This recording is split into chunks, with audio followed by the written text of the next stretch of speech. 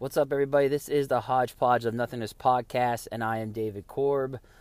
All I got to say about last night for now is, what the hell was that? Unbelievable game by the Pirates. Just absolutely fell flat. I would have thought last night them calling up Ortiz and that Josh Palacios, that these guys would be fired up and would be hitting the ball. Let's just go ahead and just get into it. Scoring recap: top second, Profar homers on a fly ball to right field, 1-0 Colorado. Bottom of the third, Andrew McCutchen singles on a ground ball to center field, Randall Grichuk, and Ke'Bryan Hayes scores 1-1. Then top of the fourth, this is when everything starts to crater. Ryan McMahon reaches on a fielder's choice, fielded by first baseman Carlos Santana. C.J. Cron scores.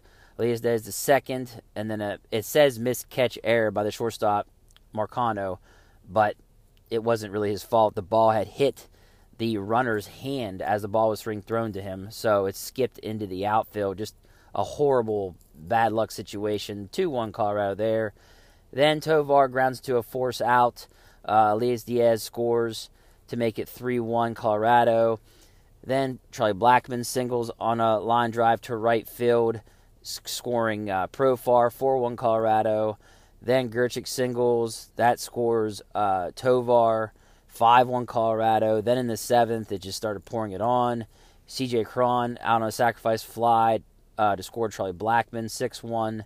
Then McMahon triples on a fly ball, scoring Chris Bryant. Elias Diaz scores, 8-1 Colorado. Then Profar homers again, scoring Ryan McMahon as well, 10-1 Colorado. That's how it ends. Just a horrific game by the Pirates.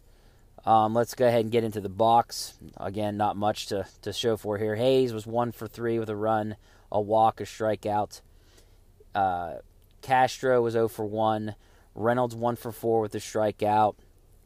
McCutchen was 1 for 3 with a hit, an RBI, and a strikeout and a walk.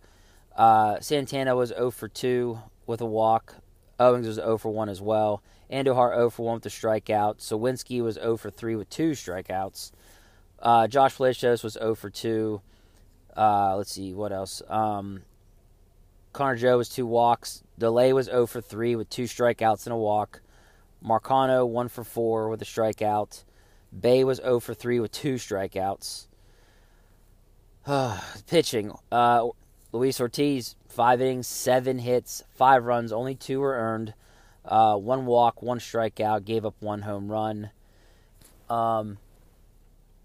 Hernandez had 1 inning pitched, 1 run, 1 earned, 1 walk, 1 strikeout. Underwood, 1 inning, 4 hits, 4 runs, 4 earned runs, 1 walk, 0 strikeouts. Ramirez, 1 inning, no runs, no hits, 2 strikeouts, no walks. And then Stevenson had 1 inning with 1 walk, no runs, no hits. That was rough. My takeaways from this, I felt like a little bit of bad luck for Ortiz. I mean, he was to have that play happen that where the ball hit the runner's hand.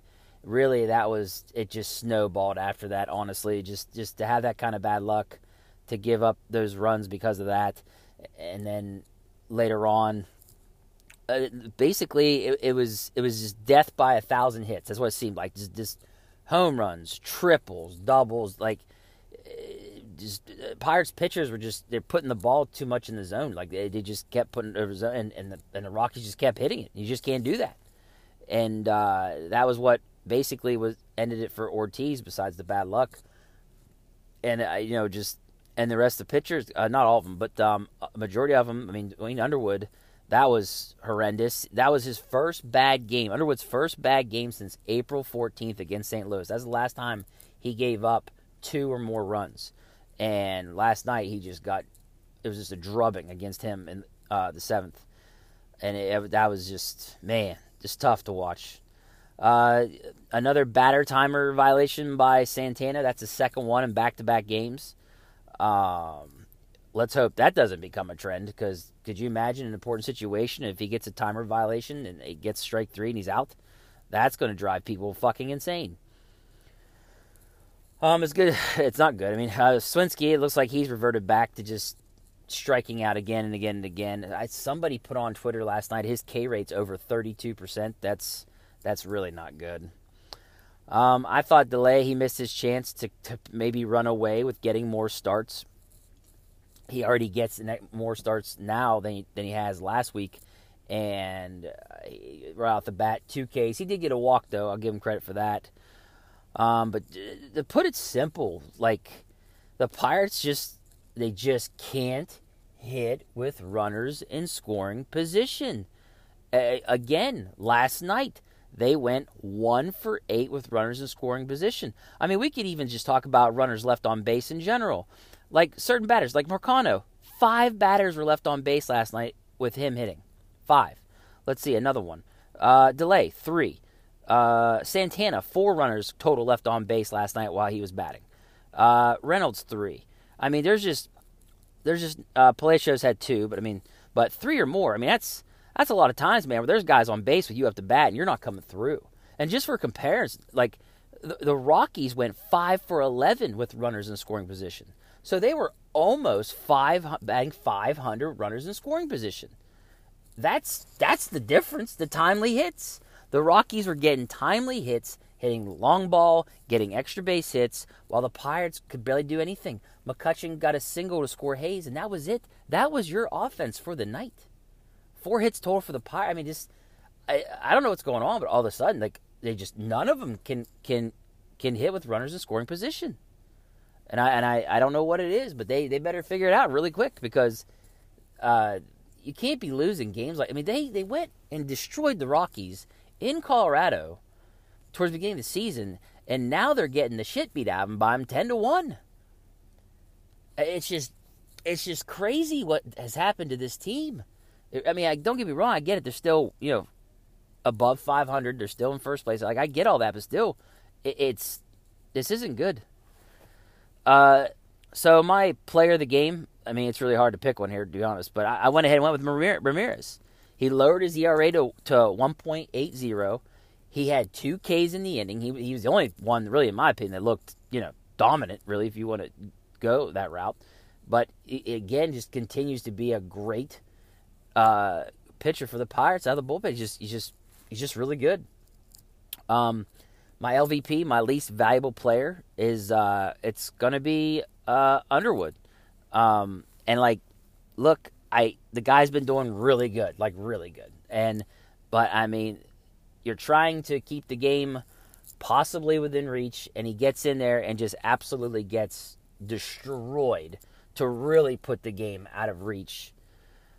I mean, I get it. I mean, they're down, I think it was like 6-1 or 5-1, and I know that's already a mountain to climb, basically. But then when you give up 4 more runs in 1 inning, I mean, then you've really just made it to where it's over.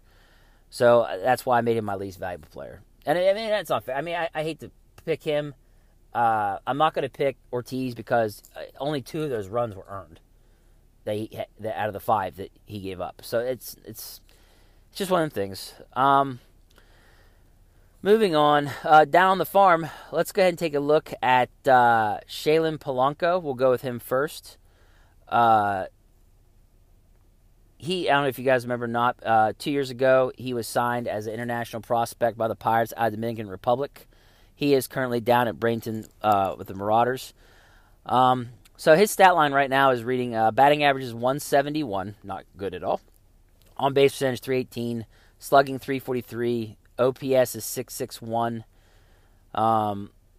Strikeouts, 28 strikeouts to 12 walks. Wow, he's really struggling hitting the ball. I mean, he's young, guys, so it's very young. So, but I just thought we'd just do a check on him just to see how he's doing down there in Bradenton. But yeah, it looks like the young man's going through some things. Only 11 RBIs, 3 home runs, 3 doubles, 12 hits, 11 runs, and 86 plate appearances. So yeah, just the young man's struggling a little bit, but hopefully he'll turn it around. He's got plenty of time. Next one I was going to check in on was going to be Owen Kellington. Pirates drafted him in 2021. He was picked in the round 4, overall pick 102 out of Montpelier, Vermont, at a high school. Let's go ahead and check in on his stats. Is he a right or left-handed pitcher? He is a right-handed pitcher. So right now his ERA is 3.78 in 5 games, 16.2 innings pitched, 14 hits, 8 runs, 7 earned, only 2 home runs, only 7 walks, 23 strikeouts, guys, in 16 innings. That's pretty good. WHIP 1.26, which is also good as well. His strikeout per 9 is 12.4. That's pretty good. So it's good to see that Owen Kellington is doing pretty good down at Bradenton as well. So it's good to see that he's pitching really well. All right, let's go ahead and get into the pregame. It's early game. It's going to be at 12:35 p.m. start time today, guys. It's going to be Rich Hill versus Zensatela. Let's go ahead and look up his stats for the season so far. Antonio Zentela, so far he's only pitched 1 game. He must be coming off injury recently. But he's 0-1 with a 1.80 ERA, only 5 innings pitched. Yeah, he must have been injured. He only had 1 game. His last game, he had 5 innings pitched, 3 strikeouts, and a .80 WHIP, so he did really good his last game. He'll be taking on Rich Hill, as I said, and Rich Hill for the season is, 7 games, 3-3, a 4.54 ERA, 37.2 innings pitched, 32 strikeouts, and a 1.46 WHIP. Rich Hill started off really rough this season, as you guys know, but then he started to turn it around. He didn't do so well his last game, though, if I remember correctly. Against Toronto, 5.1 innings, 8 hits, only 4 earned runs, so it's not too bad. But yeah, so I don't know what the Pirates have got to find a way to get hits with runners in scoring position. If they don't do that, they're fucking cooked. And this is a team they're facing that I know they've been playing better lately, the Rockies, but there's still no excuse. They're still a losing team right now who isn't that good. It's just that the Pirates have not been a good team for the last 8 days. They've just been absolutely horrendous. And I just don't know how you can play the way they've played, and to absolutely nosedive like this is just crazy to me. So I don't know. They gotta figure something out. They gotta rearrange that batting order again. I liked last night's batting order, how they had it set up. I really did. But it just didn't work out. There's just too many runners left in scoring position. They're not getting it done. Not hitting 1 double that game. That was it. So they're not getting their extra base hits. They're just not doing anything in the hitting category, and getting caught stealing all the time now too. It's like they're over aggressive because of that reason. Because they're not scoring runs, they're getting overly aggressive on the base pass. That's costing them too. But they got to lower the errors. I know that error last night against Marcano really wasn't his fault, but just in general, man, they got to play better baseball on all 3 facets, man. They're just struggling, and hopefully they find their way. They got Baltimore coming up next after they're done with Colorado. So, and it's at Baltimore, so it's not going to get any easier.